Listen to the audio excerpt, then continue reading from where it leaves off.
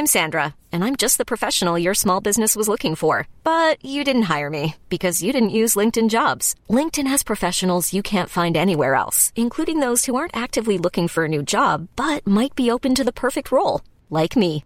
In a given month, over 70% of LinkedIn users don't visit other leading job sites. So if you're not looking on LinkedIn, you'll miss out on great candidates like Sandra. Start hiring professionals like a professional. Post your free job on linkedin.com/achieve today.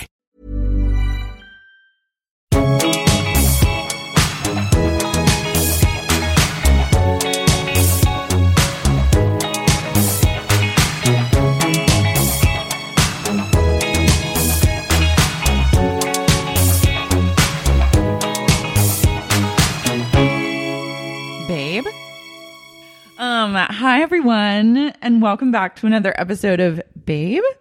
I am your host, Lara Marie Shane Halls, Lara, and I'm here with an icon, a star, a freckle in space. It's Aunt Freckle. Hello, hello, hello. You're back for more. I can't get enough. I know. I like to put you to work. That's true. That's true. Are they aware of the last pod? If you're a Sexy Unique podcast patron, I did a bonus episode, a pretty iconic bonus episode with Freckle where I bribed her with a Bloody Mary and an Adderall to work hard. Great. And we answered reader mail and she sang a few songs. It started with like a potential like scam of like, can you get this Bloody Mary? And you were like, yes, if you work. Yeah. And I thought, all right. I like a trade-off. Right. Yeah. Yeah. Yeah, I'm a workhorse. It's like a quid pro quo, Freckle. I'm going to have to look that one up. Yeah, Okay. well, I liked too the way that you ordered that Bloody Mary. It was very demanding. You go, there was a waitress that walked by. It was like old Hollywood style. At the Nomad, mind you. At Maybe the I was Nomad, just we're having absorbing the atmosphere. I'm having some beautiful pancakes and just enjoying my morning. And then Freckles saunters over with some hot boy in tow who we saw literally once in the lobby, and then I don't know where he went. I'll answer that in a bit. You looked at this waitress, it was not even our waitress, and you go, Bloody Mary, Tito's. And then she goes, oh, yes, right away. Oh, They were very, well, that's good. They aim to please. I'm sure what you missed was probably some deep sensual eye contact we had. I mean, she knew that you were I would never zeroed just in. shout at... No. But it was definitely like... Bloody Mary. Bloody Mary, Tito's. And she was happy to get it. And a side of bacon, I think. Mm-hmm, which a side of bacon. Thought about later. I was like, I didn't just work for a Bloody Mary. I worked for a Bloody Mary and bacon. Yeah. Thank you. You're welcome. Thank you for recording that episode. Of course. My pleasure, treasure. You can hear it if you become a patron of Sexy Unique Podcast. We also tried to record another episode, a spin-off, but that mostly ended up just being you lounge singing. Judy numbers mixed with like my own numbers. Yeah, with your own lyrics. If anyone's dying to hear that recording, I'll post it on the Patreon. I want if it's in demand. Only if someone wants it. I feel like people will want it. Okay. Yeah, so I'll post But it's you're like worried it's about- 5 minutes. Okay. It's very short. Okay. You just don't want to sabotage my I don't want to sabotage beautiful your reputation. brand. Yeah, I don't. Or yours. Or mine. We also did a Vanderpump episode, Yes, we did a Vanderpump episode. which I thought was thrilling because I had never seen the show before, but I watched the episode like a hawk. Yeah, and you have a lot of you? opinions, so Naturally, yes. I knew that you were a great guest to have. On humans on the screen, like the stage.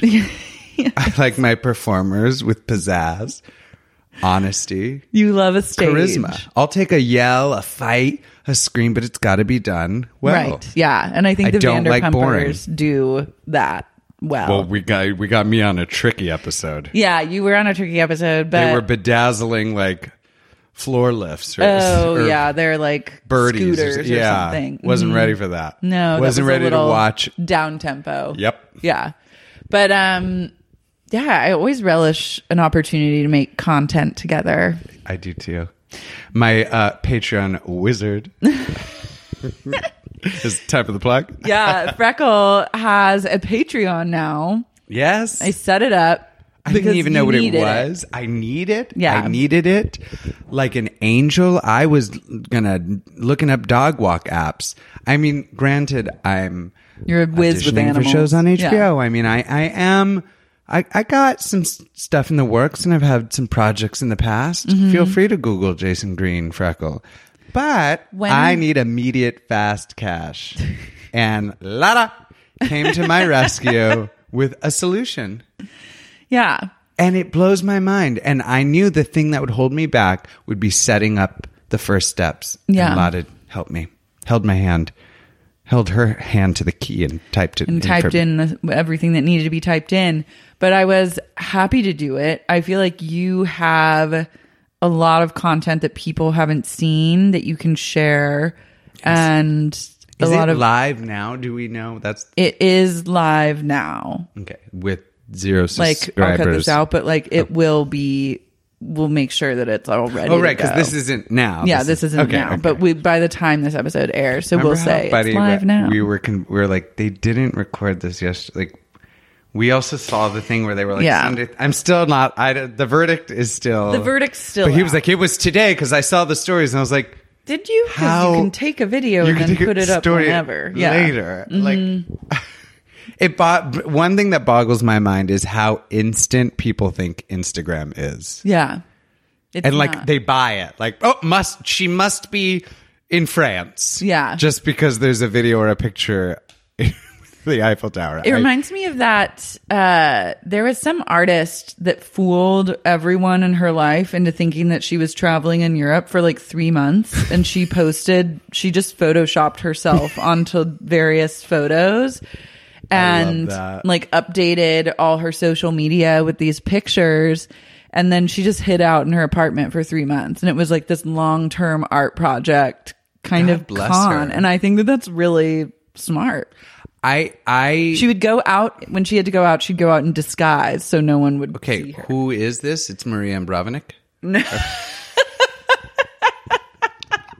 Because the artist is present. It wasn't Marina, but it was someone else. Well, I'll have to find it. It was a few years ago please this find that for happened. me. I applaud that. I don't applaud lying and like necessarily tax evasion or like fucking over your friends. That's gross. Yeah. But like anything that's like social media scam For a I'm greater purpose. 100% here for. Yeah. Yeah. And to prove a point, like to make a point about culture and society. Absolutely. And remember when like the first form of Facebook had, well, I guess it still does have status update or like, I guess a tweet. Because it was like a new thing on the interweb and I was coming from theater school, like creating characters, I would, if I wanted to write like the color blue makes me want to puke, I never like thought that was my word. Like I felt like I could type whatever I want because it could just be the point of view of a character and it's like my little page and I'm an actress. And it wasn't until more and more recently that people take anything typed as Word is bond. yeah, and I'm still on the fence about it. Like I think we should hold people accountable, of course, but like I also love this girl just posting pictures of her traveling Europe and hanging out in her apartment. Yeah, like when I was doing, one of the things I loved about doing the Babe Walker character when I was involved with White Girl Problems was like tweeting and creating from the perspective of like a fictional character. So it gives you kind of carte blanche to say whatever you You want give such big words and I love it. and be like just as free with all your thoughts because they don't belong to you. They belong to someone else. And Absolutely. so getting back into, and then now obviously like I've found my own voice through mostly podcasting, like physically finding my voice. But Do then you make sure to separate yourself from, to make it clear like that was that character, or were you making it clear that that was a character then or that you are you now? I make it really clear now because it was not clear during the creation process of that. Like it was never put forward as this person is fictional, but it also wasn't put Which forward is as also like the joy of it, or yeah, the fun but of it also wasn't put forward as like explicitly as like these three people are creating this thing. Like it was, I love that gray area. It existed somewhere very nebulous, which was great for the project, but then also it was really hard for me because I felt like a lot of my voice was tied up. Like a lot of my voice did go into that character, yet I couldn't claim it as my own. And so when that was gone, like when I was like no longer able to have anything to do with that character, then it was like, wait, what the fuck am I going to do? Like I was like trying to rediscover my identity in a lot of ways.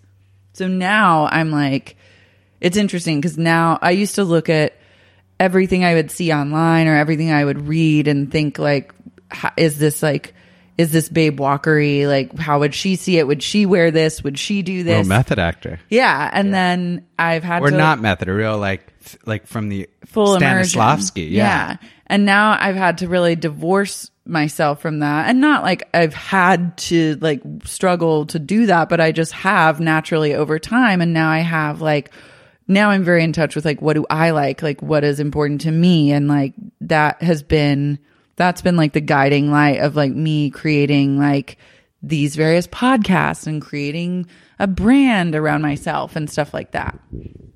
But it's been a journey because it's been a journey. It's weird to go from like, you must have. Well, you're blowing my mind right now. I'm like surprised it took us this long to like address this, and I love that it's here and now because you introduced me as Freckle, and I went through a very similar struggle of like, I was Jason Green performing as Freckle in a vaudeville act around town, Akbar, and or like on my social medias, and it was very clear that it was this Freckle. And then as my gender fluidity, became more and more realized for myself, I introduced myself as Freckle, like I am Freckle, but then without having too much regret in the past, I'm like, well, there could have been things I did as the character that really aren't me. Mm-hmm. So me identifying as Freckle now then is like absurd, and it's making me crash. Hey,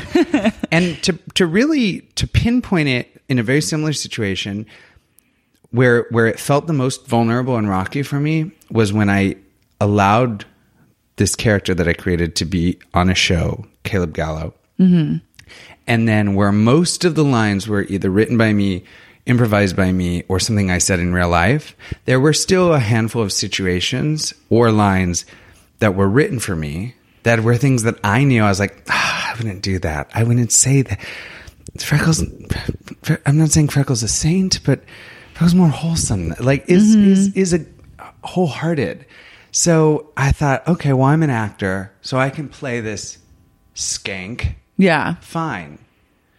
And so that always left a bad taste in my mouth and made me nervous. And I thought, well, fuck anxiety. Let's move forward. Mm-hmm.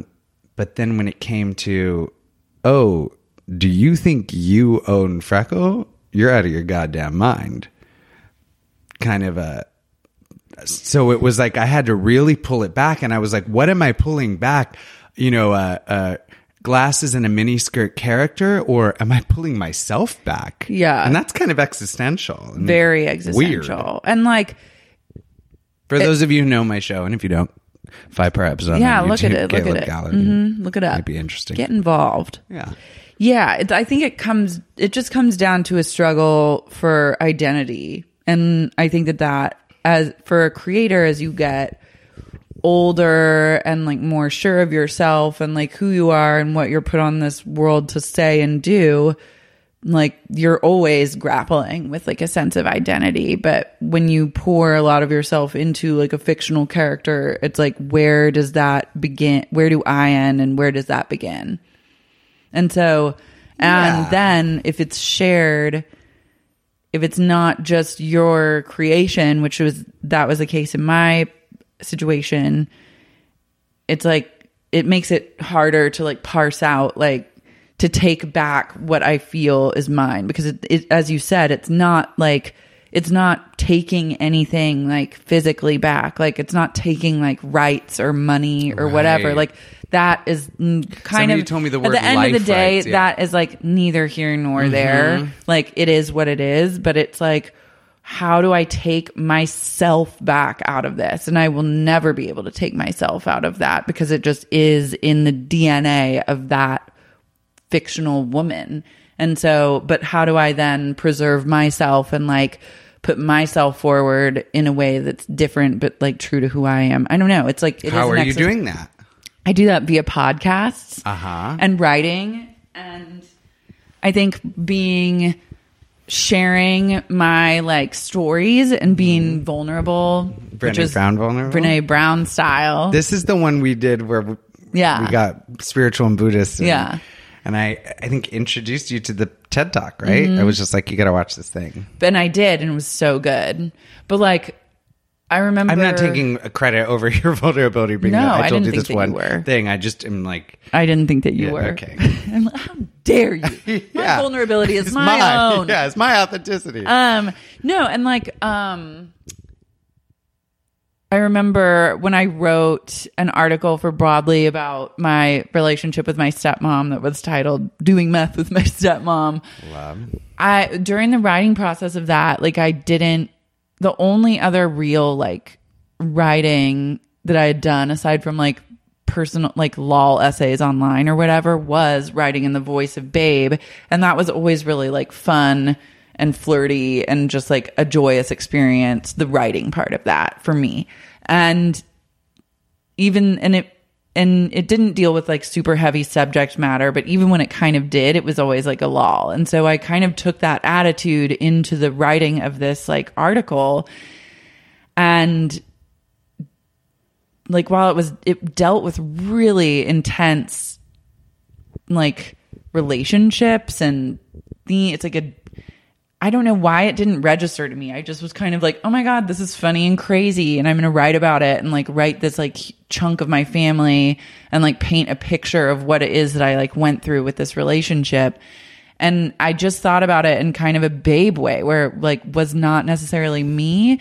But then when it came out online, I literally like had a nervous breakdown because I'd never been like myself in such a public forum. It always had been through or being me via something else, or like it wouldn't have to be like I'm saying something definitive about my life experience and like what I've gone through that now the entire world can read and they can point the finger at me and say, that's that girl like who did meth with her stepmom.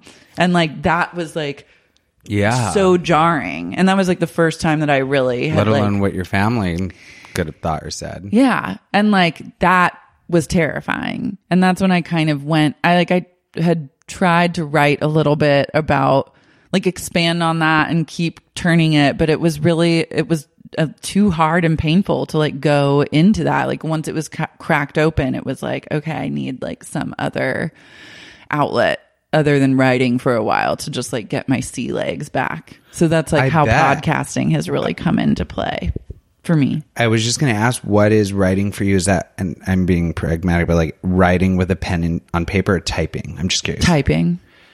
Both. I mean, yeah. Did you ever just like talk into a recorder and then listen to it later? No, but that's something I've considered doing because I hate the act of writing. So I was same. That's the only reason I've asked. And I know a past guest on Babe, Melissa Broder, so that's how she's written 2 books, is like she dictates. Does she just send it to a company and have it transcribed? That's how I would want mine. She might have a transcriber, but... Wow. Yeah, so she dictates, or she might transcribe it herself. No, and if I had no emotional attachment to the person and just had to write what they say. Yeah, and so, but that's definitely I think, a way that people do write now, and that's something that I would be interested in. I'm curious where all the, in courtrooms, how there's the person that types. They must type so fast. I think they know shorthand. So they type like 3 letters that mean like there's like a shorthand to it. Like the first SM text messaging, which something always like bothered me because that's cool. I want to meet one of those people. I want to pick their brain. You should be one for a day. I can't I type with 2 fingers. But it would be a good look, I think. with the pointy Do you think I glasses. could get that job, And, like, first of all? You could con your way into it, I think. Into the courtroom? Into I the don't think the court system and I is see, where like, I'm a trying messy to... bun with a pencil through it. Oh, I and see just the typing look. away. Yeah. in a progressive commercial. Like, but I don't think I should be hitting up the courtroom anytime. Cast Jason in your progressive commercial as like a frazzled but effective courtroom document. transcriber. Yeah. Lady. God, that's also just the beginning of a great film. We start there and then we go into my romantic life, my home life. I'm really curious about the Melissa McCarthy movie. Oh, the one that's like, Will You Ever Forgive Me? Uh-huh. Yeah. Should we see it together after this? We could see it together. Okay. Yeah. I'd like that. I don't know how much Well, last night we had a very powerful, magical movie experience we together. had a beautiful I movie felt like I was experience. 16 again. Yeah, I was truly enthralled from beginning to end. We watched Cabaret. Oh, sorry. Yeah. I could because It's your my favorite favorite movie. movie. It's probably the movie I've seen the most times in my life. I had never seen it. And it had been, because I love like the main song from it, or the one that What she sings at good the end. is sitting alone in your room? Come hear the The music music play. play. Yeah. Yeah. And I had Because listened there's to a that lot of pathos in it. Yeah. There's so much. Yeah. Put down the knitting, the book, and the broom. Yeah. Which is like what I did. No knitting, but like books and brooms. Will you knit? Probably not. Yeah. I might crochet someday. I crocheted a little bit at boarding school because Love there's that. nothing else to do there. And I was like, okay. So I have a scarf I think now. I need to or go a to hat. boot camp and just learn to crochet. You need to get DIY. Yeah. Yeah. I need a situation to force me into crocheting, but I don't want to put that in the universe because that sounds like Guantanamo Bay. Guantanamo. Guantanamo, Yeah. Guantanamo Bay. Yeah. And I think I'm best on the studio lot. So. Yeah. So we watched Cabaret. It had been like in my mind as something that I really wanted to see because I'd never seen it. And then last night the stars aligned and we watched it. It was incredible. Sally Bowles is a babe and also a babe. Yeah.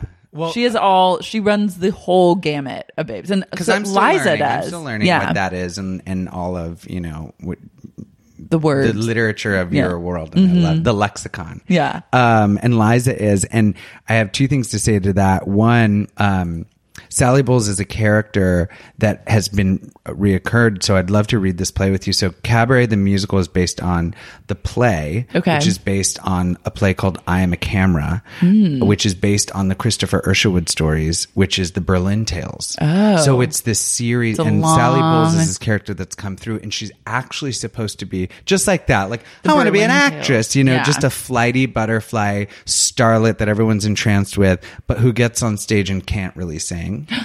And that's why Liza, I read this incredible article one time that very recently that was like, why Liza ruined this role for anybody else to do is because Liza kills every number. Mm-hmm. So and she's Judy Garland's daughter. Yeah. And I'm not like a big header for nepotism, and I don't like salivate on like lineage in that way. Mm-hmm. But there's in that one case, it's perfect. Yeah. I mean, what else could Liza Minnelli have done with her life? Nothing. especially since her father's Vincent Minnelli, the director of those 40s musicals. We had a moment where you were telling me this kind of the history because like I'm not outside of Arrested Development and just like knowing her status amongst like the gay community. I don't Or even know. the general public being like laughing at her. Yeah. And we watched one really good scene. Her acting, I don't want to be controversial, but in my opinion is better than Judy's. And I don't even compare acting. Her acting is effortless and beautiful in She's this film. amazing. Like so natural. If you haven't seen it, you've got to see it. It's like pure. Yeah, and she it is kills this 100%. scene. If there was like a babe film, like movie club, which maybe I'll have to like start. Yeah. This is like prime babe material. Liza is. The The way she close-ups. moves, her face is so unique looking. Like there's no one that looks like that. Anne Yes. Hathaway kind of looks like her sometimes. Sure. But not really. I'm not going to give you that one, but Okay, that's fine. We can agree to disagree. Yeah. And but her face is really unique looking. Her body and physicality is I don't know how she does it. She's like precise yet floppy. Like her body she's is just like trained her body by just Fosse, flops over but and then- around. yeah, and is then this- hits the mark and like the singing's good. Her emotions are like whether right or not there. she has a voice like Ella Fitzgerald or Billie Holiday or Judy's, it doesn't matter because her acting, she sells the song. Mm-hmm. And that's all anyone could ask for. And it's not auto-tuned, and it's not electro whatever. Yeah. EDM. I was mesmerized. Now that the whole thing is I used to watch it a ton when I was a teenager. I think in middle school. I've seen the movie so many times, and I can still watch it like last night, take by take, shot by shot, and be blown away and not be bored. And to me, that I notice now at 30 is the amount of close-ups, and that's really telling, because if you can really be that natural in a close-up while still being electrifying, I mean, it's a sign of a good actor.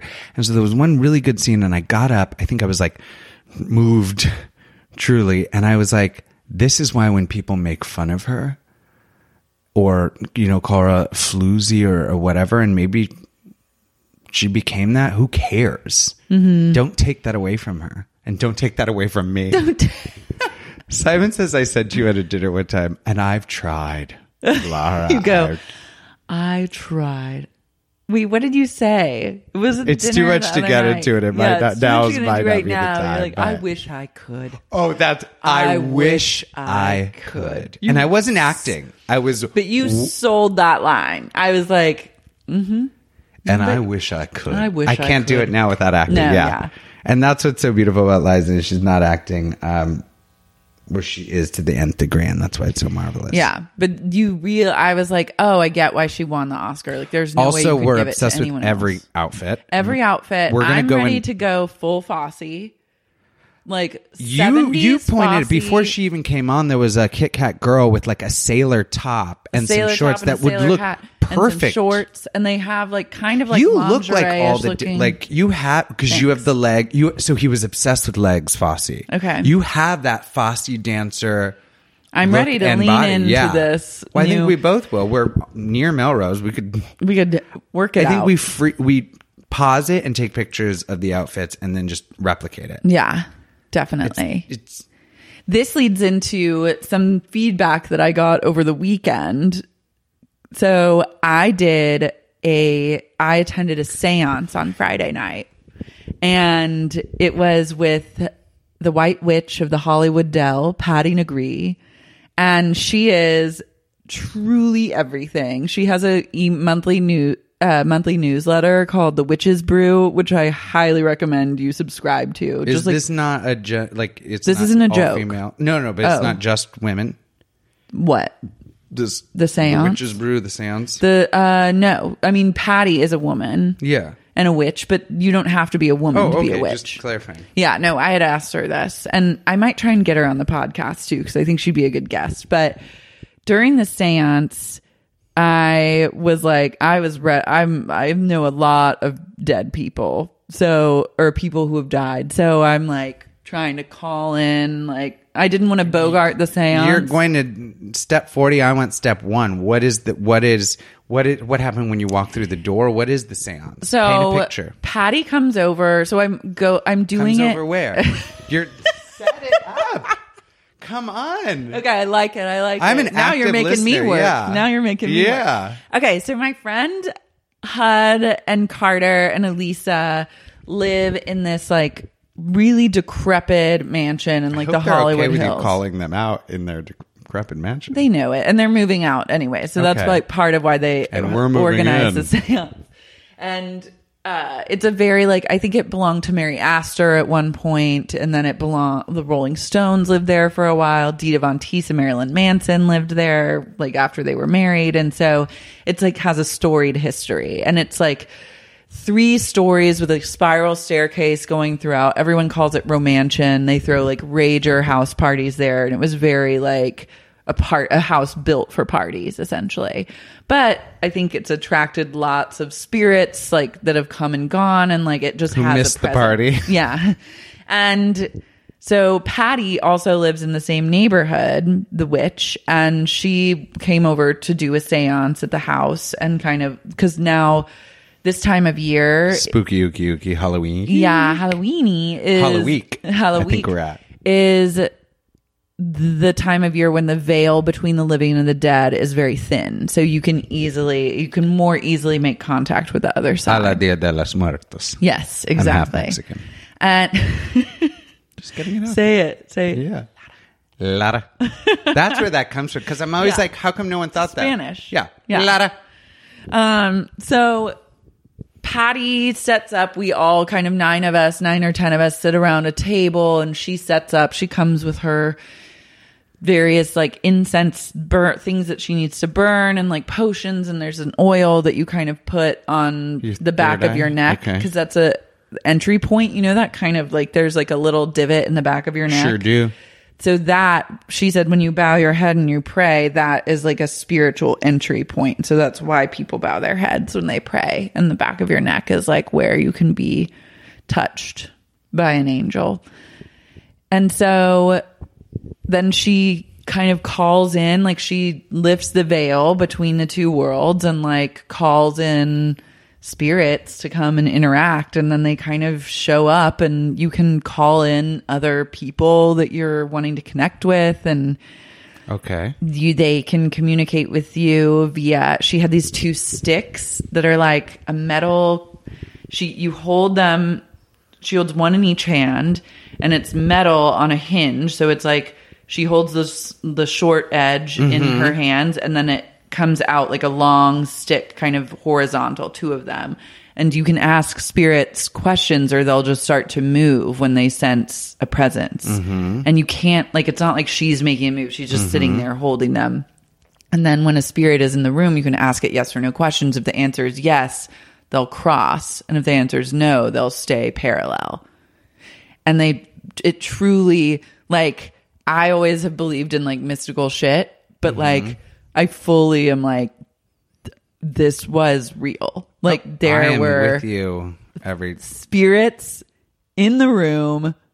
Where do you want? How long do you have if you want to start with that? And I can. It may get emotional, so we'll put a pin in it. But I'll tell you the day after my dad died what happened. If Okay. you're ready, but yeah, do you want to tell? no, I want this story. Okay. now. So I called my grandmother on my mom's side, my grandma Hanson. I wanted Is that to her like first name? Elda. Love it. Yeah.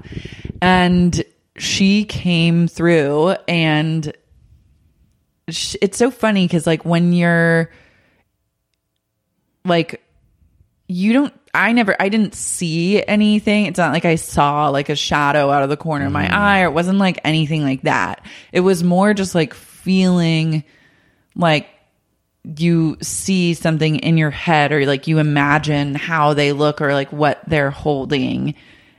I can't explain it without it sounding totally like batshit bonkers, but I was just like, it was like Patty's like, she's here.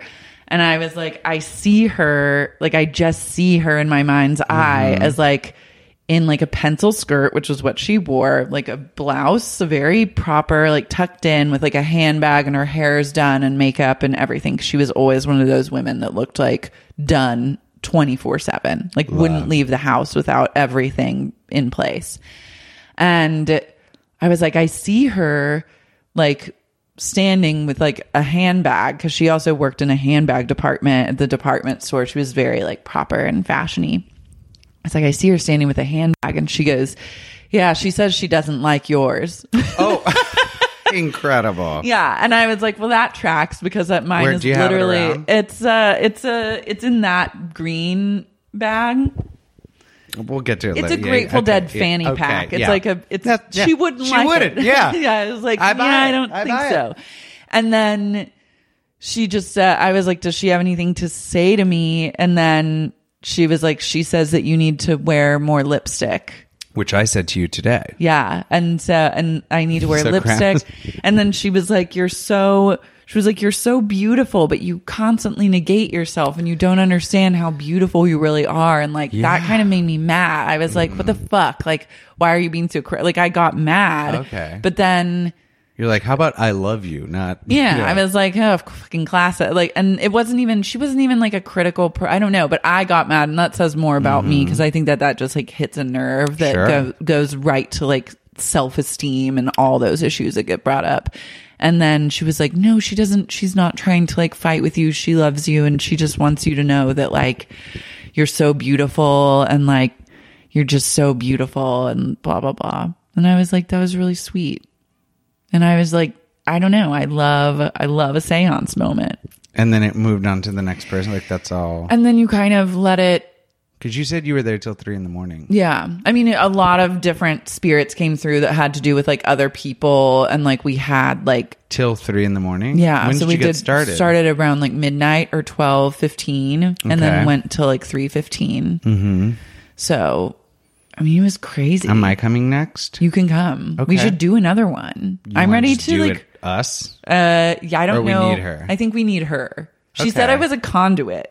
She hugged I me. believe that. She Uh-huh. hugged me when she left, and she goes, "Good night. You're a conduit." And then Yeah. like, and I was like, "Oh my god!" Like I'm ready to fully witch out. Yeah. I feel witchy.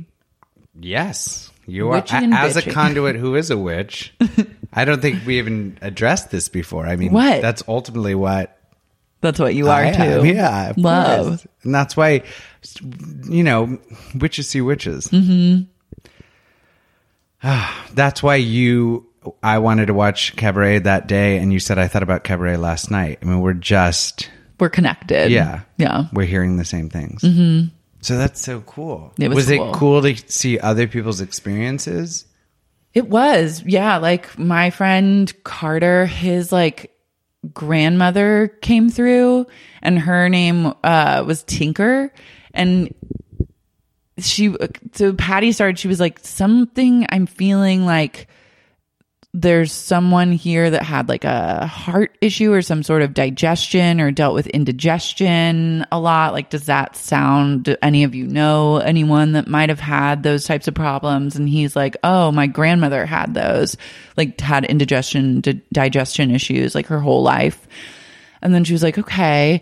And she kind of held up her hand, like in like an upward kind of claw grip motion. She's like, does this mean anything to you? I'm getting this. And he was like, well, she used to watch TV and she'd watch sports all the time, and she'd curl up in a chair and like hold her remote exactly like that. And it's just like, what the fuck? And then he's like, what's her name? Blah, blah, blah. And then you verify that it's her with like the sticks. Then it was like, oh, like, she's like, do you have any questions you want to ask her? And he's like, yeah, like, what are you up to now? Like, what's going on? Playing golf. Yeah. Like, and so there was a chalkboard in the middle of the table that has like a piece of chalk and like a roller thing. So if you put your fingers on it with other people and then ask a spirit to like draw, like it just moves. And Oh, it's I'm aware.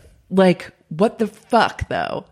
Like, Is that this your first time? This is my first time ever Okay, doing a seance. okay. But I didn't like, I knew it kind of like moved, but I didn't realize how thin. I just didn't realize. I've never experienced anything with that other plane of existence before. Right. Because usually it's either felt like jokey, like you were playing around, or I've you've never just done seen it. in I've never movies like and it's fucked with a Ouija okay. board or anything like Okay, that. So I'm okay. just like, but I respect it, and I believe, like, I don't believe that anyone really dies. Like when you're Right. dead, I don't think you like go away forever. Like I Yeah. think that your soul and your I don't spirit think exists. I really believed. I think I just like thought I wanted to be like cool and hip and Mm-hmm. did believe, and then I like my truth was like, nah, I don't really. Until my dad just came back to me. Yeah. So that's why, like, everything you're saying, I'm like, Yeah, and the chalk drew and then stopped, because it stops when the spirit is done drawing. And he looked at it and we were like, oh, this looks like a dog. And then someone else from another angle was like, well, there's also a dog kind of from this angle. And then he's like, there's a dog from that angle. So there were 3 dogs drawn in one kind of continuous line. So depending on what angle you were looking at it, there were 3 dogs. And he goes, she had 3 dogs. And then it was like she drew her 3 dogs. Like that's what she's doing, is like hanging out with her fucking 3 dogs, watching the Red Sox game and just like loving life. Yeah. It's so Well, because they're clearly crazy. past too. Yeah. So they're with her. Yeah. But it's like you just don't think about, I guess it's like it's easy to go through life just being like, Nihilistic. I have a plant. There's a lamp over there. I go out the door, onto the street, get in my car, drive down, go run this errand. I have something to do later. And you just don't think of like anything else that's around you or existing on like any sort of other plane aside from like your existence in this moment. And then thinking about death and stuff, it's like you're either scared by it or just like in denial that it happens until it maybe happens to someone close to you. And then that's either terrifying, or how do you make peace with that? And like, I don't know. It's just like easy to avoid thinking about this entire other realm of existence. I'm Sandra, and I'm just the professional your small business was looking for. But you didn't hire me because you didn't use LinkedIn Jobs. LinkedIn has professionals you can't find anywhere else, including those who aren't actively looking for a new job, but might be open to the perfect role, like me. In a given month, over 70% of LinkedIn users don't visit other leading job sites. So if you're not looking on LinkedIn, you'll miss out on great candidates like Sandra. Start hiring professionals like a professional. Post your free job on linkedin.com/achieve today. What happened to you? So, not to be too like, oh, me, my dad called me, very unexpected that he was in the hospital to take his dog to the kennel because he was in the hospital. I was like, well, I'm going to come to the hospital first. Mm-hmm. I'll check on the dog later. He's like, I got a bunch of tubes tied to me. I walk in. My dad was a very blunt. He's like, I'm dying. I was like, okay.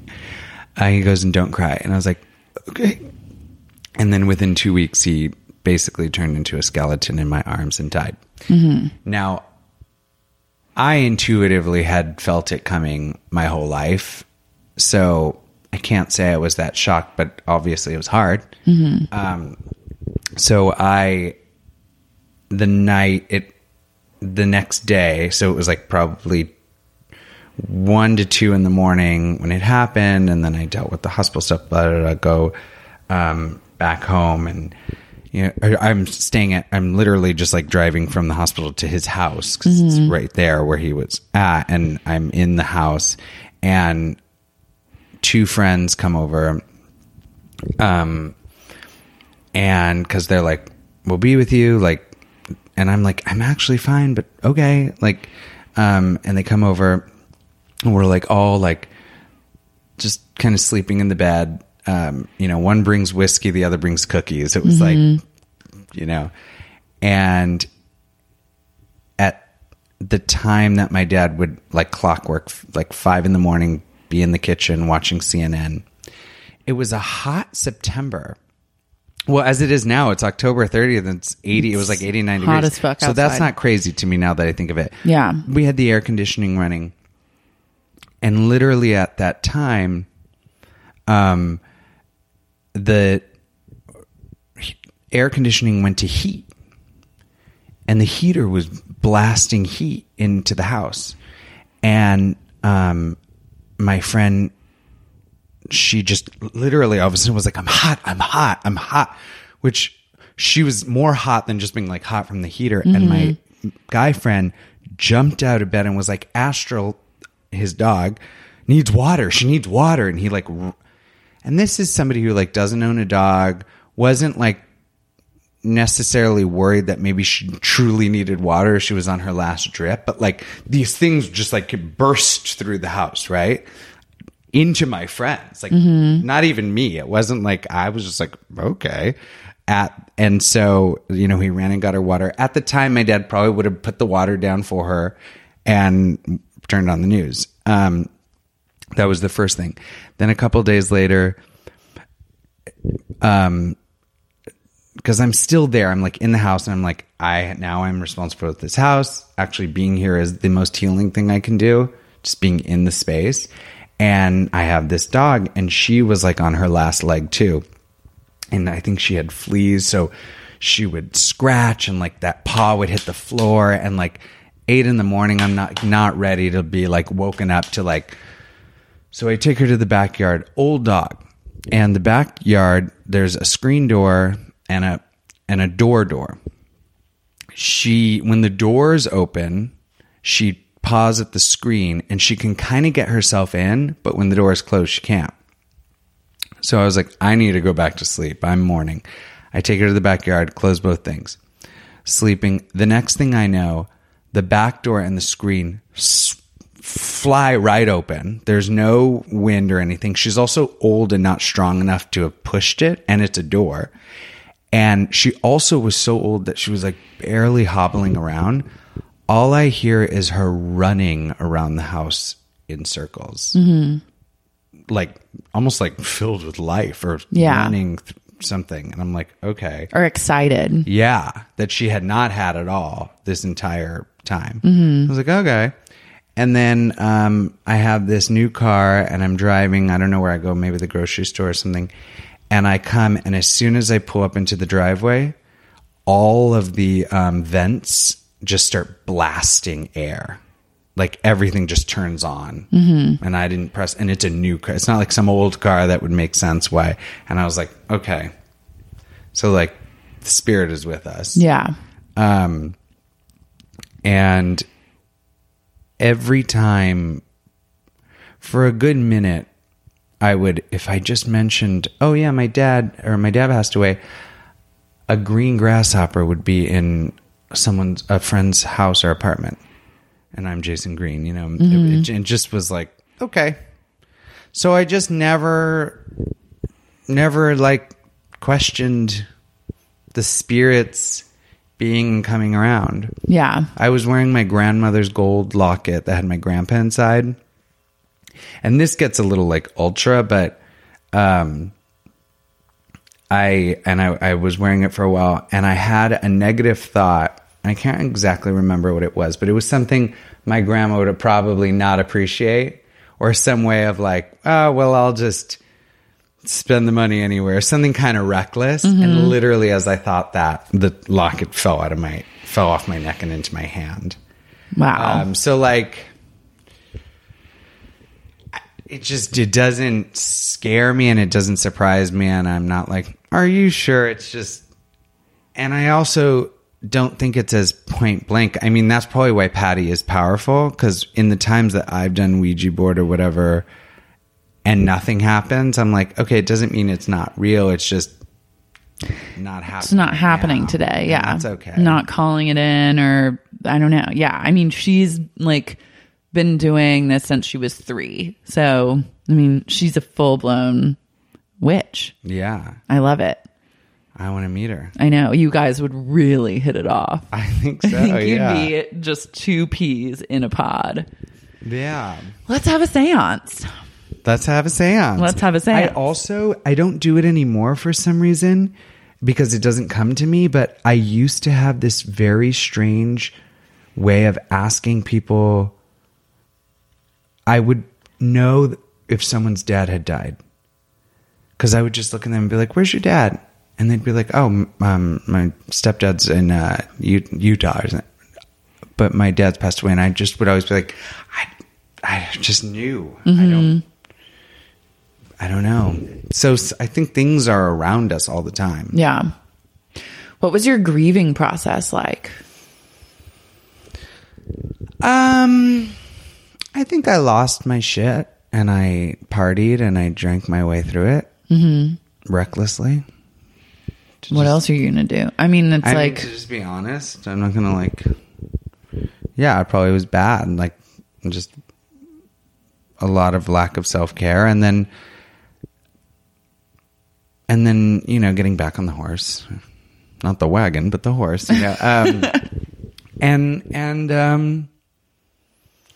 and really for a good minute being like, I'm fine. I'm fine. Like minutes and days, didn't do what may be actually the best thing, and I would encourage someone to do is just like grieve and mourn and like cry and scream and shout if it's a week, 2 weeks, 3 weeks, whatever. I kept it together and was like, death is a part of life. This is all in alignment. Everything is wonderful. Everything is perfect. And just kind of like steam plowed through. Yeah. And so then it like ended up being like 3 or 4, 6 months later till I just like would just break down and I remember being in tax. I was crying so bad in a bathroom stall that I was holding, being like, Dad, which like, if anybody had come in, like 51, 52, what's that thing? Yeah. It probably would have looked like that. Like, and actually I walked back in and I was with 2 guy friends, and I was on the floor petting this dog. And the next thing I knew, it says service dog, do not pet. And I'm like, I'm so sorry. And I look up and this kid is in a wheelchair, and we start talking. We're having a full blown conversation, and he's been taking classes in theater at Glendale City College. Like, he was just this light. And the whole family was at this table, and just like probably happy that like and was engaging with somebody who probably doesn't get to talk to like young people all the time, so, with his family. And I remember asking the guys I was with, I was like, was it bad? Like, did I seem like I was unhinged because I was just crying in the bathroom and then petting this dog? And they were like, no, it was like really endearing that you just were like talking about acting playwrights with this kid who was like, that was the part of the grieving that I was like, I felt really, really in tune to people's feelings. I also felt lots of moments of high upswing, like really like think I'm alive, I'm here, I'm present. And I'm in my second year. This September will be 2 years. And I think I'm finally coming out of a real grief and finally like happy again. And yeah. I can't imagine. Like, I have not lost a parent yet. So it's just different. Yeah. And I feel like I'm at the age where a lot of my friends, like, it's happening around me and entering the phase of my life where that's the natural progression of how things go. Like, but it doesn't make it any less shocking. Yeah. I'm sure when it happens to you personally, like in my head, I can like reconcile, like, this is how life is. And like you were saying, where it's just like, this is life, like blah, blah, blah. But were you close with your dad? I was. And that's very uncommon for, I think, like gay men. And so I was like his like trans Mexican princess. And like we had an understanding. I was my dad's only kid. I come from a big family. And so, yeah, I mean, he was probably bipolar, but he had this sense of humor that I've never met in my entire life. I'm just a raging alcoholic, but the funniest person at the same time. Incredibly smart, as many alcoholics are. Yeah, so I think that was hard, like losing my caretaker. Like, yeah. I did not know. I don't still know how to handle a checkbook. Like, there are a lot of things I think that was the most vulnerable part of having the rug swept under me. There was something very, I don't know if existential is the right word. You're so good with words. There was something biological that occurred. And maybe because I feel deeply, and maybe because I choose to feel deeply, and I'm not tooting my own horn or anything, but this man's sperm in my mother's egg is my flesh, and my bones that are right here in front of you are from this man's body. And to have that not be here was always in my, I don't want to say in my thoughts, in my like waking mind, in my awareness. That's heavy.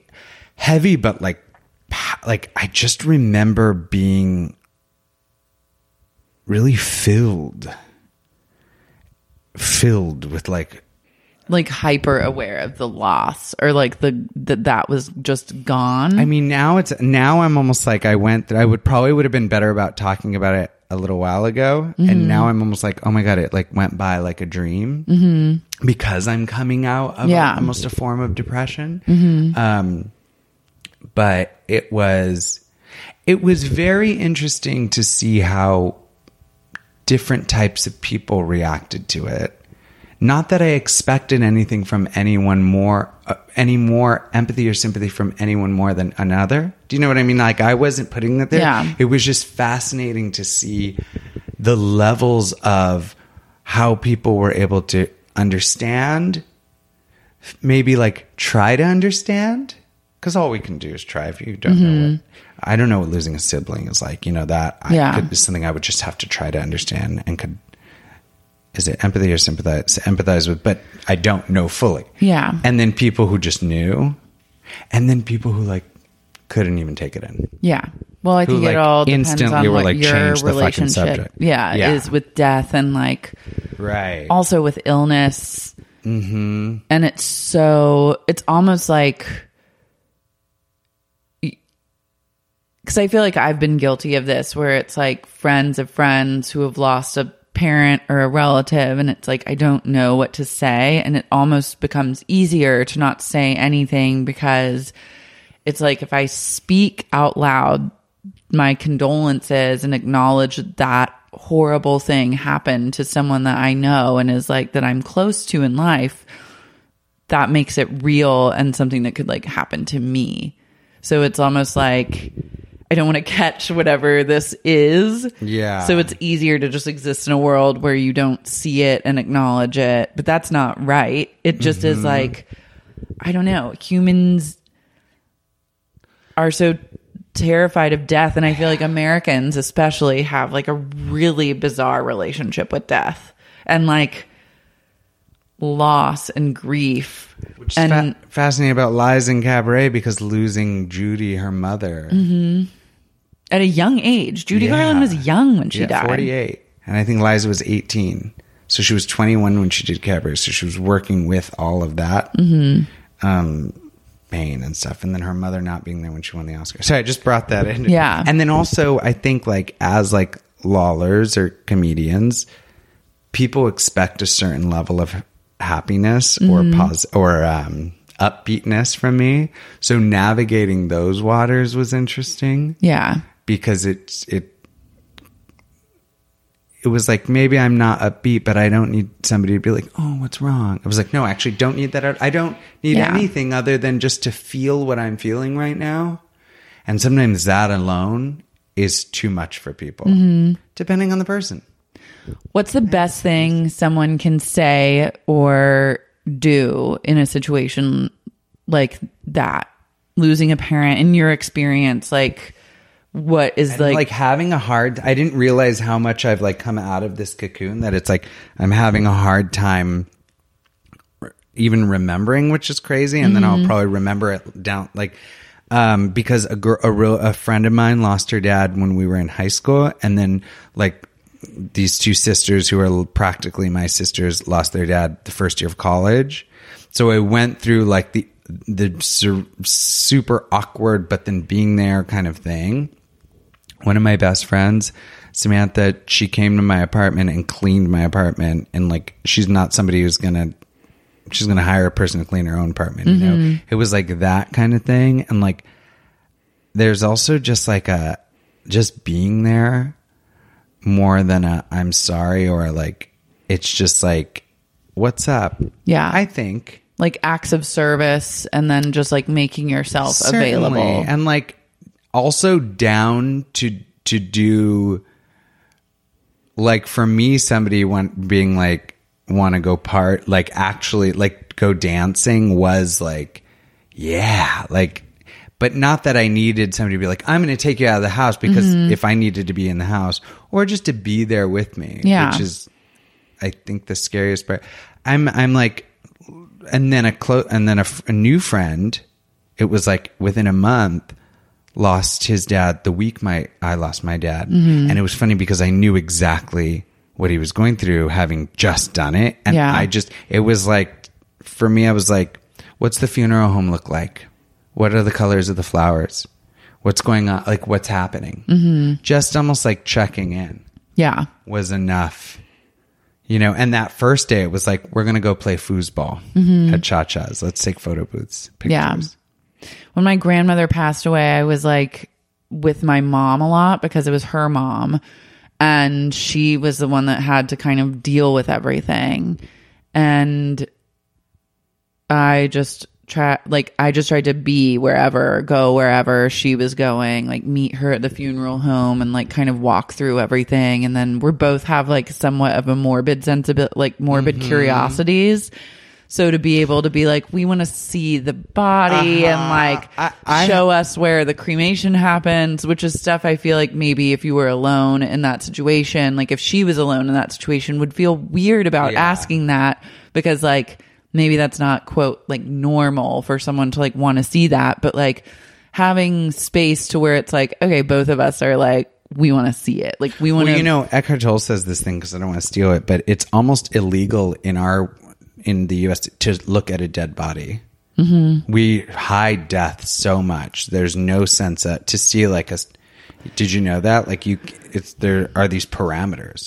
We do not want to see it. Yeah. I got a morbid sick humor out of just telling almost anyone with the straight face, my dad died. I still kind of do. I don't do it as much. You do that a little bit. A little bit. But it's like my healing. It's how I heal. My dad's dead. Because it's the truth, and it's just like... It's like, was your ultimate truth for a Yeah, while. it wasn't like I was using to get a free drink or something. I was just like, this is truly and utterly what I'm going through. Yeah. It's a conversation starter. Yeah.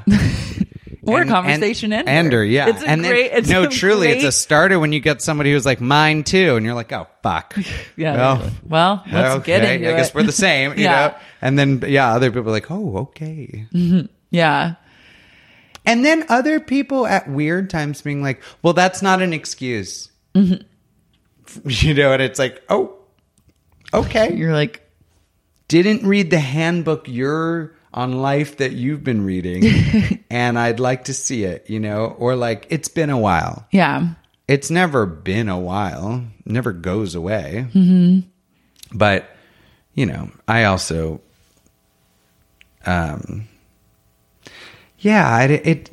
you'll know what to do with the person and intuitively, I think. Yeah. Especially you. In the past, like I remember I had like two best friends who were they were sisters, and I was like really close with them, and our families were really close, and their father got ill. He got ALS, which is just a degenerative like disease that kills you over years, where your body just like shuts down like inch by inch, and it's horrible. It's just unfathomable.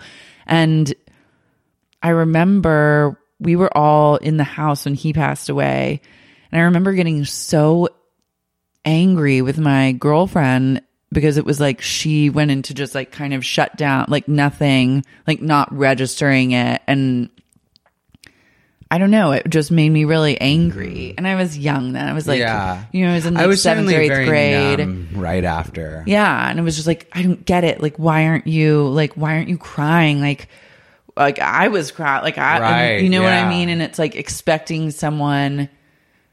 There's such interesting moments where it's like, and I've had to do this a lot and realize like not everyone processes their feelings the same way I do. And there's not just like, just because I feel so like convicted in my emotions and feelings doesn't mean that anyone else is going to feel that way.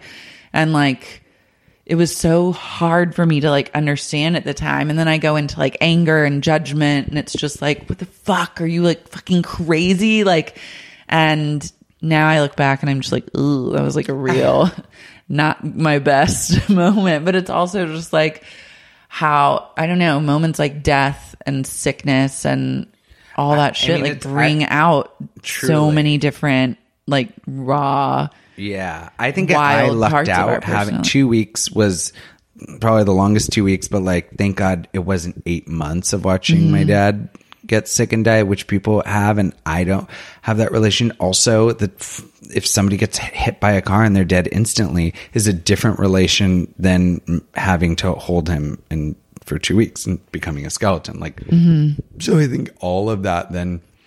For me, it was always, I had, as soon as I began coping, and I had to differentiate the trauma of losing my dad and then the trauma of those 2 weeks in the hospital. And then I got used to like walking through the doors and walking by the coffee stand and saying hi to Bill at the front desk, it became a routine that then I missed, like, and so there was like all of that, and the smells and the textures. Because that becomes part of your life in a way. Yeah. Like death and the act of dying becomes part of your life and your memories and your life experience. It's a real mind fuck. It's a doozy. It's a doozy. Death, I remember life's greatest doozy. Yeah, totally. A new musical. Yeah. I just thought of something really quick. I remember being really annoyed with my uncle, who was my dad's brother. Just like utterly, like any word he spoke, I was just like, shut up. Like I hated him. Yeah. And that was something, and I was like, it was like, were we competing with brother versus son of this person? Like what is one more of the other? There isn't. But it was like, back off. And my dad didn't even want you here anyway. He told me, and I just told you to come because I felt like that was the right thing to do. Be nice. Yeah. Yeah. Well, thanks for sharing that. Yeah. Thank you. I Thank you for didn't expect listening. it to take a heavy turn, but I always love it when it does. I hope that wasn't too heavy. I don't think it was too heavy. I don't think there's such a thing as too heavy. Yeah. On this podcast, in this universe. Well, I also am like, I could take a lot now. Like, there's not really anything somebody's going to talk about that's going to freak me out, Yeah. It's like, it takes a lot. Death is almost a kind of a final frontier for me in a lot of ways, because I've experienced it in terms of like friends and people that I've known that I was close to passing away, but with the parents and stuff, it's just like, it's a totally different beast. Yeah, it kicks you hard. All right, reader mail time. Hi, Lara, an esteemed guest. That's you. Yay. I've been pretty busy lately slamming through all 5 seasons of VPR so that I could get more Lara content. I tried it once, got through 5 or so eps, and the emotionally broken psychos just didn't grab me at the time. But for some reason, once the school year started, I was much more compelled by their journey. So I'm a little late listening to this week's Babe, since I'm trying to start catching up with Sup and the bonus content while also suffering from the troll that is Hulu still not having season 6 up. So that leads me to my question. You and Ed discussed so many things that applied to my recent life and my physical and emotional journeys this week, including apparently forgetting to flush a midnight brew while staying in a VRBO in Savannah with my mom and stepdad. I feel the accusation was false, but I digress. Your talks of free trips and boarding groups early in scamming really had me reflecting on my inherent ability to scam and get any sort of free shit. My problem is that I'm a terrible liar and I don't really believe in wasting my time trying, so I just don't. I always assume that the one time I bust out of the bubble is the time I'll get caught and an example made out of me. The only times I've gotten things for free from Amazon were when an order legitimately didn't arrive, so I called about it and got hooked up.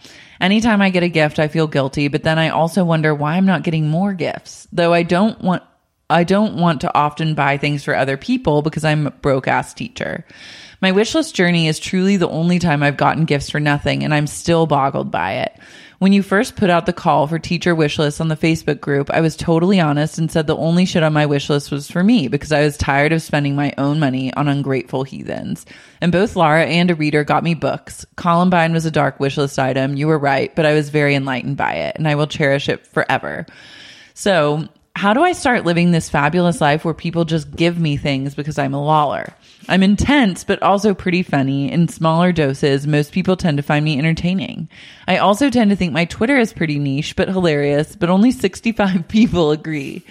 I'm contemplating a job or even career change next year, which would lead to a lot more financial instability potentially. So if I could start a side gig as a swag hustler, it would probably be my best life plan.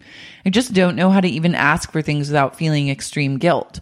All of this is compounded by the fact that I'm an asexual aromantic, meaning I can't even properly manipulate men for extended periods of time. The biggest troll of my summer, beyond O'Hare trolling me Lara style twice this month, was finding out that my mom is giving my sister money for her destination wedding, but that she wasn't going to give me shit for a down payment on a condo if we're all just passing money out for life choices we want to make. And I majorly failed in that negotiation and just cried, and then she moved on. So that's a major bullshit that I'm not dwelling on at all in my 6th year in my one step up from Sandoval apartment. So, blah, blah, blah. Any starter guilt-free scammer tips that I can start living the life that I've always been curious about? I couldn't even get Hulu to tell me the real dirt on when VPR season 6 was coming on, and I had to find out through the group.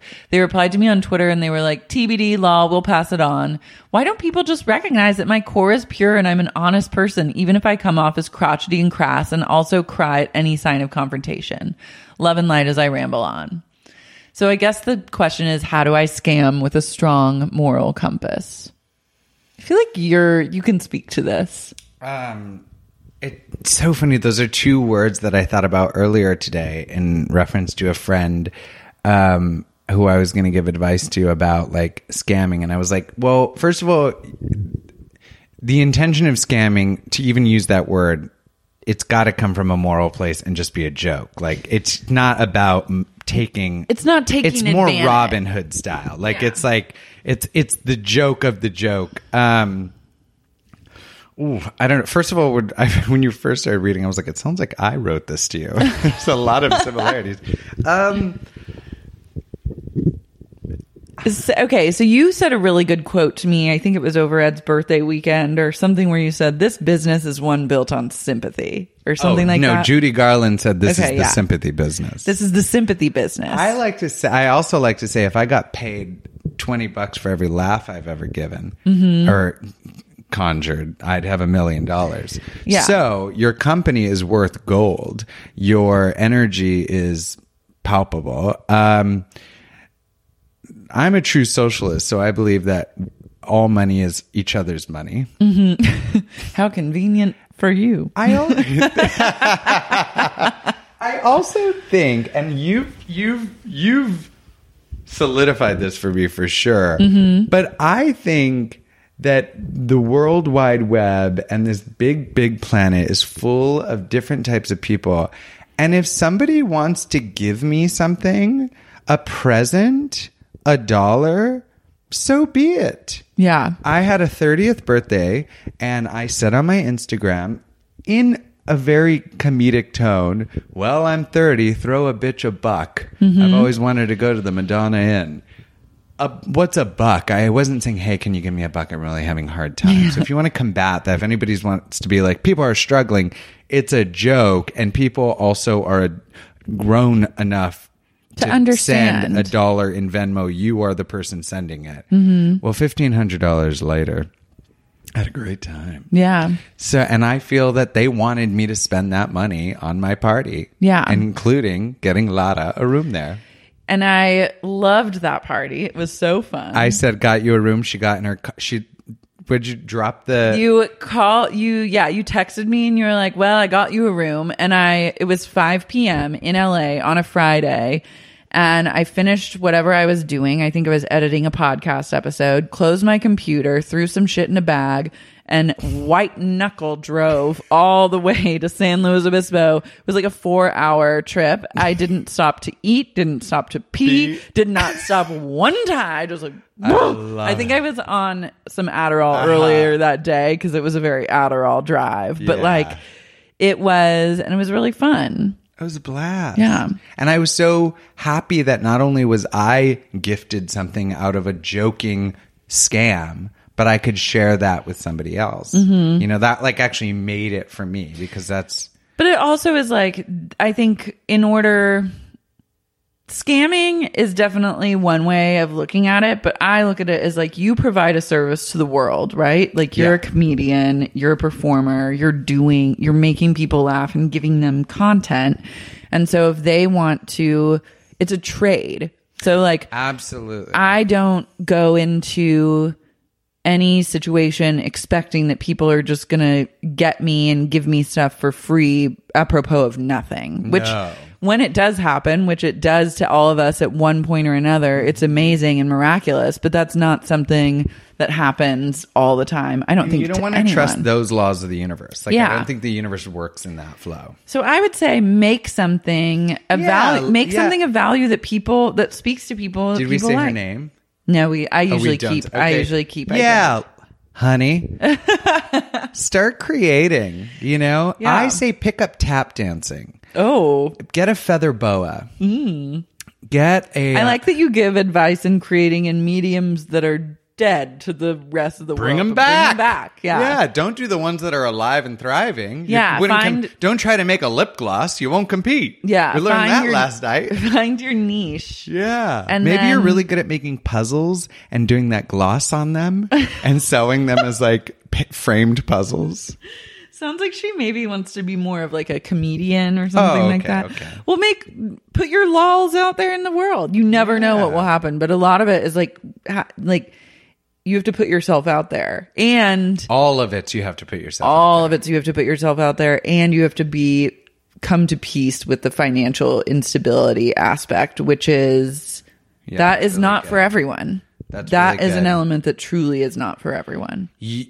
For the few couple of things that have been really great in my life, I've had doors slammed in my face and I've been told no 1,000 times. For every part I've gotten, I'd say there's 1,000 parts I didn't. But John Waters always says, a no doesn't hurt. No. Ask for everything you want. Yeah, ask for everything. Always ask. That's something I've learned in my 34th year on this planet is, can I have it?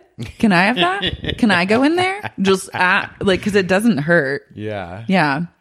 A no is, and it's funny you say like John Waters said no doesn't hurt because no's have really hurt me in the past. And so I'm like always trying to reconcile like how do I make it so that the no's don't, I think because I just internalize it so much and I view it as like you're rejecting me, who I am, and it goes back into like shadow dark. Personally. Yeah, I take it personally. So it's like, how do you not take it personally and not be a sociopath? Yeah. Well, I think I said this on the last one, and if it's okay if I go into an allegory, you can always cut it later. I realized something where I was like, what people think and say about me truly has nothing to do with me. If you looked at me and were like, hey, redhead, I'd be like, my hair is not red, so you're okay. Yeah. And if you were like, well, you're not smart, I'd be like, no, I'm not saying I'm a genius either, so okay. You're like, who told you? Yeah. That was one of my things. And then if somebody was like, you're not talented, I'd be like, I can record myself right now, and I like what I do, and that's really at that point all that matters. Yeah. But at the end of the day, if you don't, like, I'm not for everyone, and you're clearly not with 65 followers on your channel. No, but maybe you just haven't put your... Also, where do you live? I mean, there's also so many variables. There's a lot of question. variables. Yeah. I think, finding... For me, it's always like everything I've started off that's been creative and led to some sort of success, either via it like becomes another job opportunity or yields money or whatever. The things that I've found the most rewarding are always things that started with no ambition to make money. It was just like, this makes me laugh so hard and like really I enjoy it. So I'm just going to do it because I enjoy it and it makes me happy and I'm good at it. And those are like the three things. That's all I can bring to the table. And then whatever comes out is what comes out. Yeah. So I would say that if you can find that wherever it is, like that you want in wherever field it is that you want to do, then you're going to be. And let's not count out tap dancing. It might be. I love make puzzles. Maybe you're really good at making a puzzle and putting gloss on it. And putting it in a picture frame. Who knows? Don't limit yourself. Another thing is I did a music video for a friend where I'm in a cat costume. Have you seen it yet? Oh, I haven't watched it yet. I need to watch it. Thanks. We'll link it. Okay. We'll link it out. And I sent it to my mom and she goes, "Oh, great. Did they pay you?" And I was like, "Nah, I just did my friend a favor." And rather than getting mad, she writes back, "That's so you." And I was like, yeah. And I love it. I love the video. I think it's my best work. Well, we didn't get paid for the Grizzly Bear music video. No. But I didn't want to get paid. I got paid. I was paid in getting cast in the video. Yeah. Which was basically, I just asked Ed over and over and over to put me in it. Yeah. And I also our my way really into that fun trip video. in Kansas City that I'll never forget. And Franck. And the bed bugs. That I'll never forget where you couldn't remember the name. Where was it? I was like, we live in Spanish style apartments. So yeah. Okay. Lara, first off, I'm sitting in my car lolling to babe after a long day in clinic, seeing Long Beach's finest prego gals and ladies with chronic pelvic pain. Thank you for making my commute tolerable and helping me realize that I need to be spending more time leaning into all my crystal loving woo-woo tendencies. Indeed. Anyway, as the subject suggests, I'm an OBGYN as well as a total pumphead / babe enthusiast. Regarding your surprise cycle, totally normal to get thrown off when you're traveling, less likely to be related to all the straight D you were around, though I've definitely heard weirder things. Hope this helps in the non-creepiest way. Always happy to be the babe MD on call. P.S. Just catching up on SUP stories. Love where your head's at. Strongly feel that Kristen lived as a priestess of some desert tribe in Morocco during her 1940s European sojourn. Love. Okay. I'm glad to have any intel because my period cycle got fucked up while I was on tour with Ed. Mm-hmm. And I was under the impression that it was just like around too many straight guys and it just like threw. But I think it was, circadian rhythms. Oh, so that wasn't a question. That was just a comment. Yeah, that was just a comment. Should I read one? Yeah. Do you want to read one? Mm-hmm. Okay. Hi, babes. I'm a 20-year-old lesbian who is prone to panic attacks. I just had one and had to walk out of class. How do I save face in front of my classmates, my professor, and especially the girl I like? That's some juicy. Yeah. That's a juicy one. Yeah.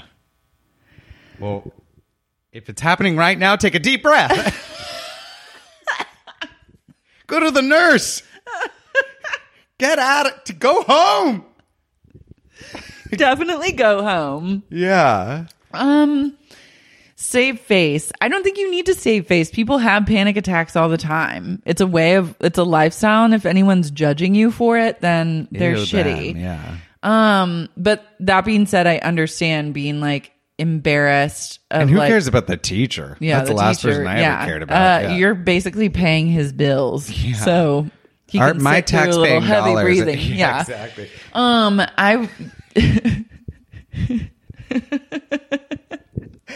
You kill me. And the girl I know, like, I have a friend in med school who has had panic attacks and has had to leave a classroom, like, in the middle of giving a presentation, which is not ideal. You should have me do it. People have empathy for yourself and, like, figure out what is triggering these panic attacks. Oh, yeah. I will say, as a strong, confident, like, powerful performer, if I see somebody getting even an ounce nervous, my heart is like, it's kind of really cute. Like, you have like a sympathy. Oh, response. Yeah. And I think that's pretty universal. Yeah. Like, no one's really going to hate on you if you're like suffering. Yeah. If I saw someone like really freaking out, I'd be like, are you okay? Like, what can I do? Can I get like a glass of water? It's like, but I think getting to the bottom of why the panic attacks are happening is your first stretch. Yeah. I'm assuming that the girl you like, you said lesbian. I'm assuming that the gay shame that happens to our kind is a lot at 22 in college, depending on where you live. You didn't say, and that's okay. It's hard enough to be a lesbian, even harder when you're panic attacking all over the place. What? Am I saying this wrong? Am I being offensive? No. I don't mean to be offensive. No. Let me know if I'm overstepping my boundaries. My queerness doesn't make if you're a straight white male having a panic attack, it's a little dorky. Yeah, no, I don't know. No, we love you. Now I'm wondering if the girl you have a crush on is straight or gay, and if that's part of it. And that's a journey that took me from 22 to 30 to get through. Actually, no. By 23, I stopped having crushes on straight boys, but I knew from 15 to 23 I couldn't help it. Yeah. And now, in work situations or other situations, if there's a straight... Yeah, it's weird.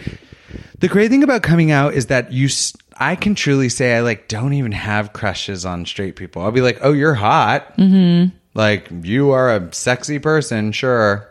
But a crush is not just thinking someone's hot. Crush is when you get that thing in the stomach. Yeah. I get the thing in the stomach. You, want to be with them. Yeah. And it's so clear now. I don't feel that way about straight people. I don't want to be with a straight person. They're probably boring. Yeah. Straight men. Sorry. No. For you. What? I like bisexual guys. Exactly. That's what I want. My Sally Bowles moment. Yeah. Dear Lara and TBD. That's you. TBD. Long-time reader, many-time writer. I was just listening to the Babe episode with Abby McBride. I, too, went on a Wiccan journey during high school. In the book I read, it was all about nature and giving back to Mother Earth. This book encourages you to go to the forest on a full moon, dance naked in a ring while holding hands with your friends, and celebrate nature. As a 10th grader in the late 80s, that was a big fat no. This is where my Saxon witchcraft journey ended. I just wanted spells in hopes of making my dog live forever. However, I also bought some tarot cards and a book on how to read them. I read everyone in my oral communications English class's fortune, but I just made most of it up. I thought maybe I could join the carnival and be a mystic at the very least. My question for you is, in the 4th grade, 1984, Time Life put out a book series called Witches and Wizards. I snuck into my parents' room, used the landline phone with the cord. I'm so old that cordless phones hadn't been invented yet. Called the 800 number to place my order. The commercial kept saying you could put it on your credit card or POD. I didn't know what POD was, but I thought it would be better than stealing my mother's credit card. The operator told me POD meant paid on delivery. I asked her, do I give the money to the mailman? She just lolled and said, no, mail the money in once you receive the book. God, my allowance. POD. I know. I'm ready to POD a lot of things. Yeah. My allowance was 50 cents a week. The book was $11, so I had to exchange bills for change with my sister and brother and finally got my $11. Then it said, don't send cash, but I was doing this in secret. My parents were not to know that their 10-year-old daughter was more interested in the dark arts than Hebrew school. I took the chance, mailed them the cash. I forgot the next book in the series showed up 2 months later. My mother got on the phone with Time Life people and started screaming at them, why are you sending my 4th grader these books? I wanted them, but she nixed my entire dream of owning the whole series. I probably called her a bitch, and I'm sure I got grounded.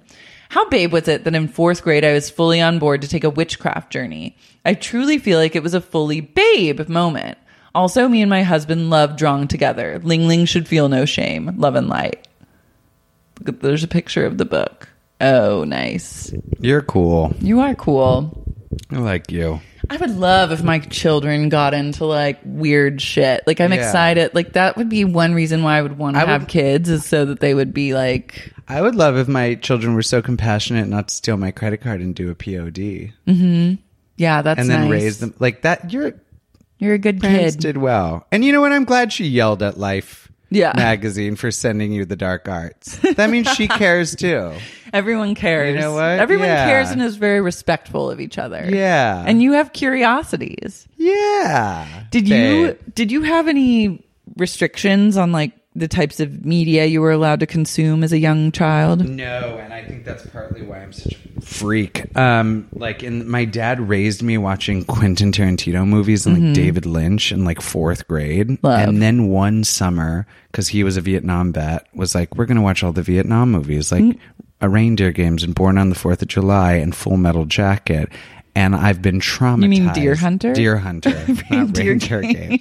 Whatever. I got it. I was truly and utterly traumatized to the core of my being. And realized, wow. But no, and like I was like a latchkey kid. I had 4 brothers and sisters. Both my parents worked all the time, so I think my first rated R movie is Barbed Wire with Pamela Anderson. Love. That's a good one to start in. Yeah. I always like secretly watched that movie when no one was home because it would be on the movie channels and I just wanted to see boobs. Yeah. Yeah. So fun. And also I was like addicted to Melrose Place and Ally McBeal as like a kid, not knowing really what was going on. And because I spent summers with my grandparents, I watched soap operas with my grandma and just was like invested beat by beat. My grandma loved soap operas. Days of Our Lives. Yeah, she was a big soap opera person. Yeah, and naps at 4. And then, you know, I remember saying so solidly, I said, when I grow up, I want to be retired. And I think that really manifested itself, quite frankly. Because I wanted to be like them, in other words. I was really I wasn't allowed to really watch TV growing up, like at my mom's house, but we were always Because encouraged. your parents are separated at what age? My parents separated at 8. Okay. So my mom she would maybe let us watch like 30 minutes a day or something like that. Now that I've met your mom, I can see it. Like, yeah. It was no TV at household. Do you think that made you read? Oh, it made me read a lot because I was love like, that, though. Yeah. So every summer, I would always participate in like summer reading competitions where you would just try and read all the books that you could, and then you would get prizes for them and stuff. But that's when I got really into reading like R.L. Stine and Christopher Pike, like scary books. So I'd go to the library and I'd rent out like 20 books at a time and just like stay up late, like under the covers, blazing through like My grandma terrifying would have loved you. tales. She would have preferred you over me. Love that.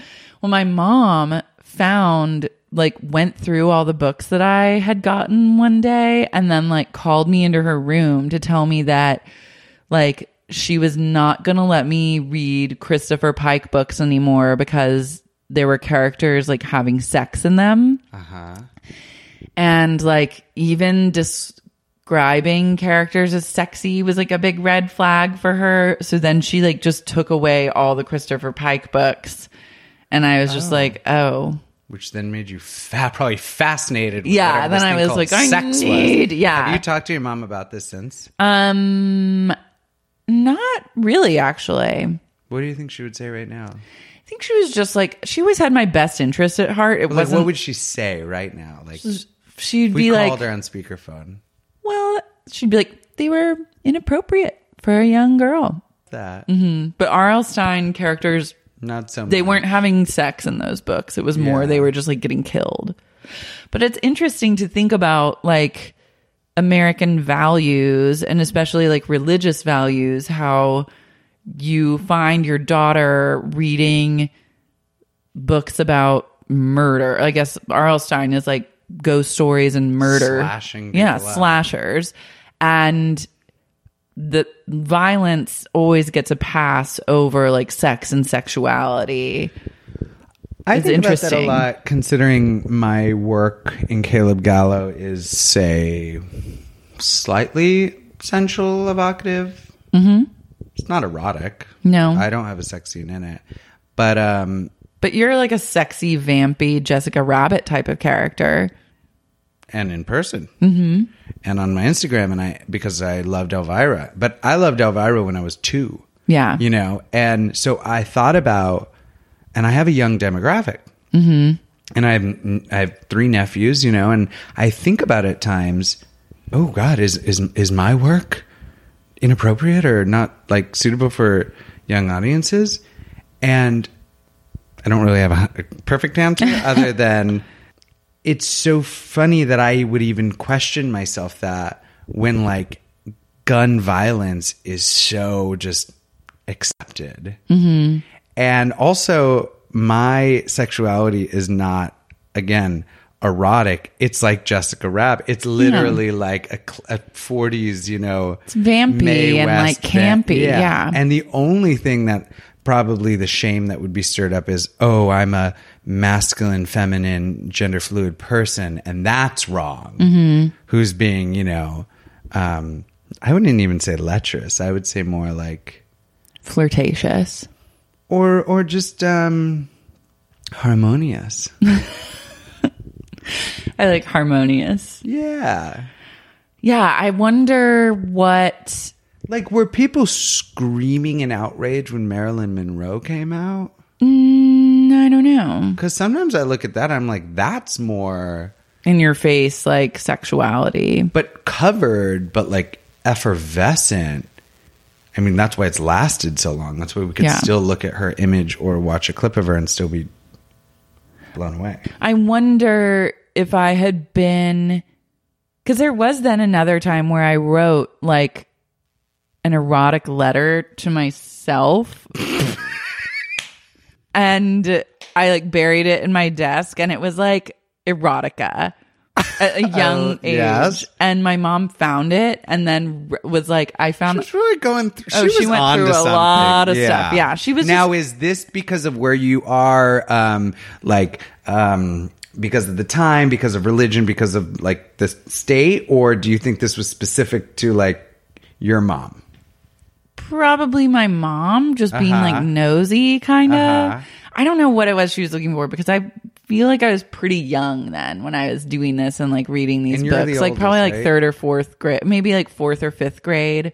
I just always had a really advanced reading level, so I read up, and, like, then I've always been drawn to, like, horror, like, and I love reading that, and it was just, like, I was voracious and, like, wanting to... She found this... So she found my erotic letter that was, like, it was, like, it was just embarrassing, and she was like, I found it, and then I was so embarrassed, and, like, I was like, oh, I didn't write that, like, someone else did, and I don't know, like, and it's, like, I wonder what would have happened if I was just, like, encouraged into, like, maybe writing, like, because that's just self-expression. Like, obviously there's something to express there. Yeah. Maybe, I don't know. Is that okay to, like, I don't know.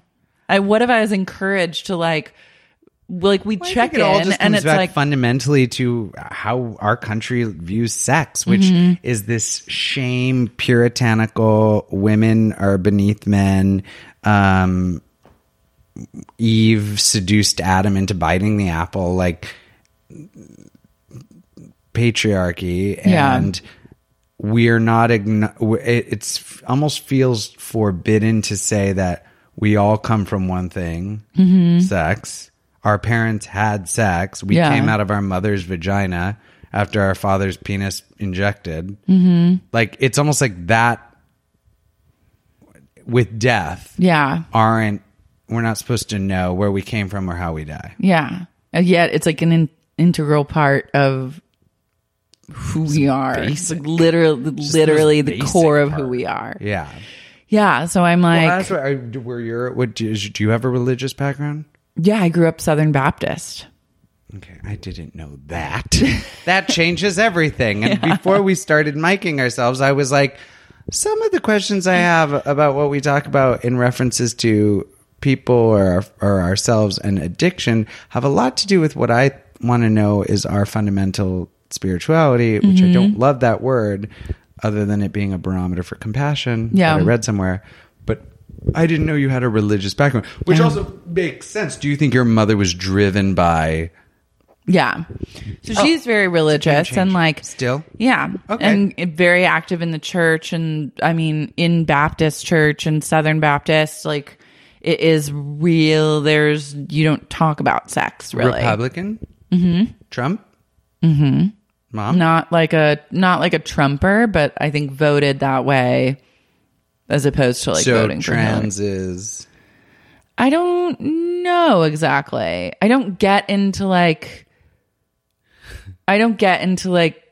really detailed conversations like that, because I feel like they always end up in a place that I just feels gross. It feels bad because it's like, I don't think she doesn't have like a hateful bone in her body, but I don't think a lot of older Republicans and like Bible Belt really understand what they're complicit in when they vote for someone like Donald Trump, or they vote for things that are taking away women's rights. I don't think they see it like that. They see it like something completely different. I 100% agree with you. Yeah. Yeah. So that's like, but I have a real intolerance to the way, however it is that they're seeing it, because it just is like, it just fires me up, and then I'll say something I regret. It just like doesn't ever and go. It's also just interesting probably for you to be like you're her daughter and you are primarily liberal, and yet you're like, oh, I'm not, I didn't just pick up the way my mom thinks and be like her. Like, I have my own mind. Yeah. So then that probably also is double infuriating when you look at people. You're like, how do you not have your own mind? Yeah. It's hard. Maybe that's just part of the journey. Or the gifted and talented. I mean, I hate those words sometimes, but I'm just like, yeah, I don't know. A consciousness. But also that makes sense. You read at such a level. You have always been curious, always wanted to like know more, or like learn about XYZ. Things that are like more fringe were interesting to me at a young age. Like for me, growing up in a place like Oklahoma City, which has gotten to be like cooler and has more culture, but at the time was really like, in my teen years, there was nothing going on. So to me, fringe activity always seemed like drugs and alcohol. And so that's like where I went with that, which was not the best use of my time or whatever, but it was still like But you also knew, like, you were probably one of those like gay people. I want to meet him. Yeah, I was curious about gay people. Yes. You were like, I want to. Yes. Yeah. I imagine that you were like, I kind of see the shimmy shake and all that. I imagine like three other girls like in this like flashback to like middle school being like, gay people, that's weird, and then like trailing off, and you're like, I'm interested. There was one gay guy that like was in our school, but I don't think he was out, but like everyone knew he was gay, but I was like, this guy's annoying, like I don't surely yeah. And then in boarding school, there were a handful of gay guys. So then I got to like actually like hang out with some gay guys. Like the people interpersonally. Again, it's probably not. I was going to say the people you saw in media, but then all you saw in media were like hairstylists or wedding planners. Yeah, I didn't really fully. You weren't thinking like Andy Warhol. No, and then when I was 20 finally, or like 19, and I graduated from high school and moved back home, my like best friend was an older gay man, like in his 40s. That was, not much has changed. And then I was like, oh my God, gay guys are fun. Yeah. I don't know. I'm curious if I don't really know much about Baptists, and I'm not judging religion in any way, and never would. To each their own. But I'm curious about how much of that led her to like scouring through your drawers. Yeah, I mean, it was like not a lot of. Did you ever get told like you're going to hell? There were. I mean, that's the whole basis of Christianity, is like you accept Christ into your heart and get baptized and accept that like Christ died for our sins so that we could have eternal life and like go to heaven. But you have to like accept that that's the deal. And then you get baptized, and then you're, I guess, just going to heaven after that. And that felt like, I remember when I decided that I wanted to get baptized, and I was like with my mom in my room, and I cried, and it felt like a very like real moment. And then it happens, but then it's like, what does this mean exactly? Like, what is it? It felt like a big life moment as far as like when you reach age like 7 or 8, like what all my friends at church did. Like it's like your rite of passage, but it didn't have deep meaning to me. Right. I was just like, oh, this is what you do. Like, so I haven't found any sort of like deep meaning in Christianity aside from just like the thought of there being like a higher power or like the universe is more, there's some sort of like deeper meaning in the universe, and something that's always stuck with me. And the more religions that I've like studied, which is a more serious term for what I've done, like Googled various religions and like dabbled in Buddhism, which is the one that I relate most to. But it seems to me like every religion at the end of the day is saying the same thing. It's just with like different casts of characters. Yeah. So it's all remakes of like the same movie. And like then people fight about which one is the best version, but like you can just choose whatever you want. And like the biggest thing I've gotten out of it is like, if it's something that gives you faith or a reason to live or a way to get through like whatever hard times you experience or trolls that happen, and the like thought that like you're never going to get like God or whatever, life or the universe is never going to give you more than you can handle. So every problem that happens is like it's happening for a reason, and it's like a learning experience, which I think Buddhists really feel like that. And that's resonated with me the most. Yeah, I think that had I had grown up in a family that was like religious, whether it was Christian, Catholic, or Baptist, I would have felt whatever it is that I feel about acting and been like, oh yeah, oh, well, let me tell you something about God. I would just get really into be like, because Jesus said it, Jesus loved it. Can I get an amen? Does everybody feel that right now? Can you feel that in your blood? Can you breathe in the life of Christ right now? Like, I would just fully have been a preacher. Yeah. You'd be a great preacher. Oh, I would have had like, yeah. Yeah. And I love like my favorite parts of it is like, just like the love element or like community element or feeling like you're part of something or being like moved by something greater than yourself. You like to speak in tongues. I didn't ever speak in tongues. Just kidding. But like, I'd like to. Yeah. Well, I'm sure you could. Give you enough booze. And I've been speaking in tongues for the last 10 years. Yeah. I was speaking in tongues at your show the other day. You were speaking in tongues. We don't go there. Lotta. Those tapes were secretly found, destroyed. They were. I was so... I lolled hard when I realized that whole thing had been destroyed, where no one would ever get to hear the heckle of Freckle at the live show. Freckle's heckle. Lost in the ether. Yeah. Well, here I am. And so it is. Yeah. And so we'll be. Yeah. I think we should wrap it up. But I love you and I appreciate you. Thank you for being my guest. Of course. Bring me back. I will bring you back. If the audience demands put you to work. it. Yeah. Yeah. I want to see the audience reaction. Yeah. We got kind of heavy this episode, but I think it's good to mix it up. You're in your car. You know, maybe it'll drop people into a deeper place, into their own bellies. Yeah. If you are feeling compelled to write me an email, please do so. No. What is it? babepodcast@gmail.com. Just Jesus. I was like, Freckle, you tell me. You can follow Jason on Instagram at Aunt Freckle. You can find the Patreon at patreon.com/Aunt Freckle, or you can follow me and support this podcast on Patreon at patreon.com/babepodcast. Follow me on Instagram at Lars Marie.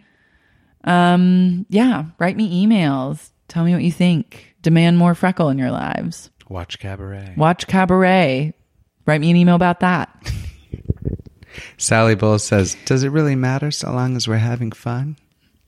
Amen. Bye.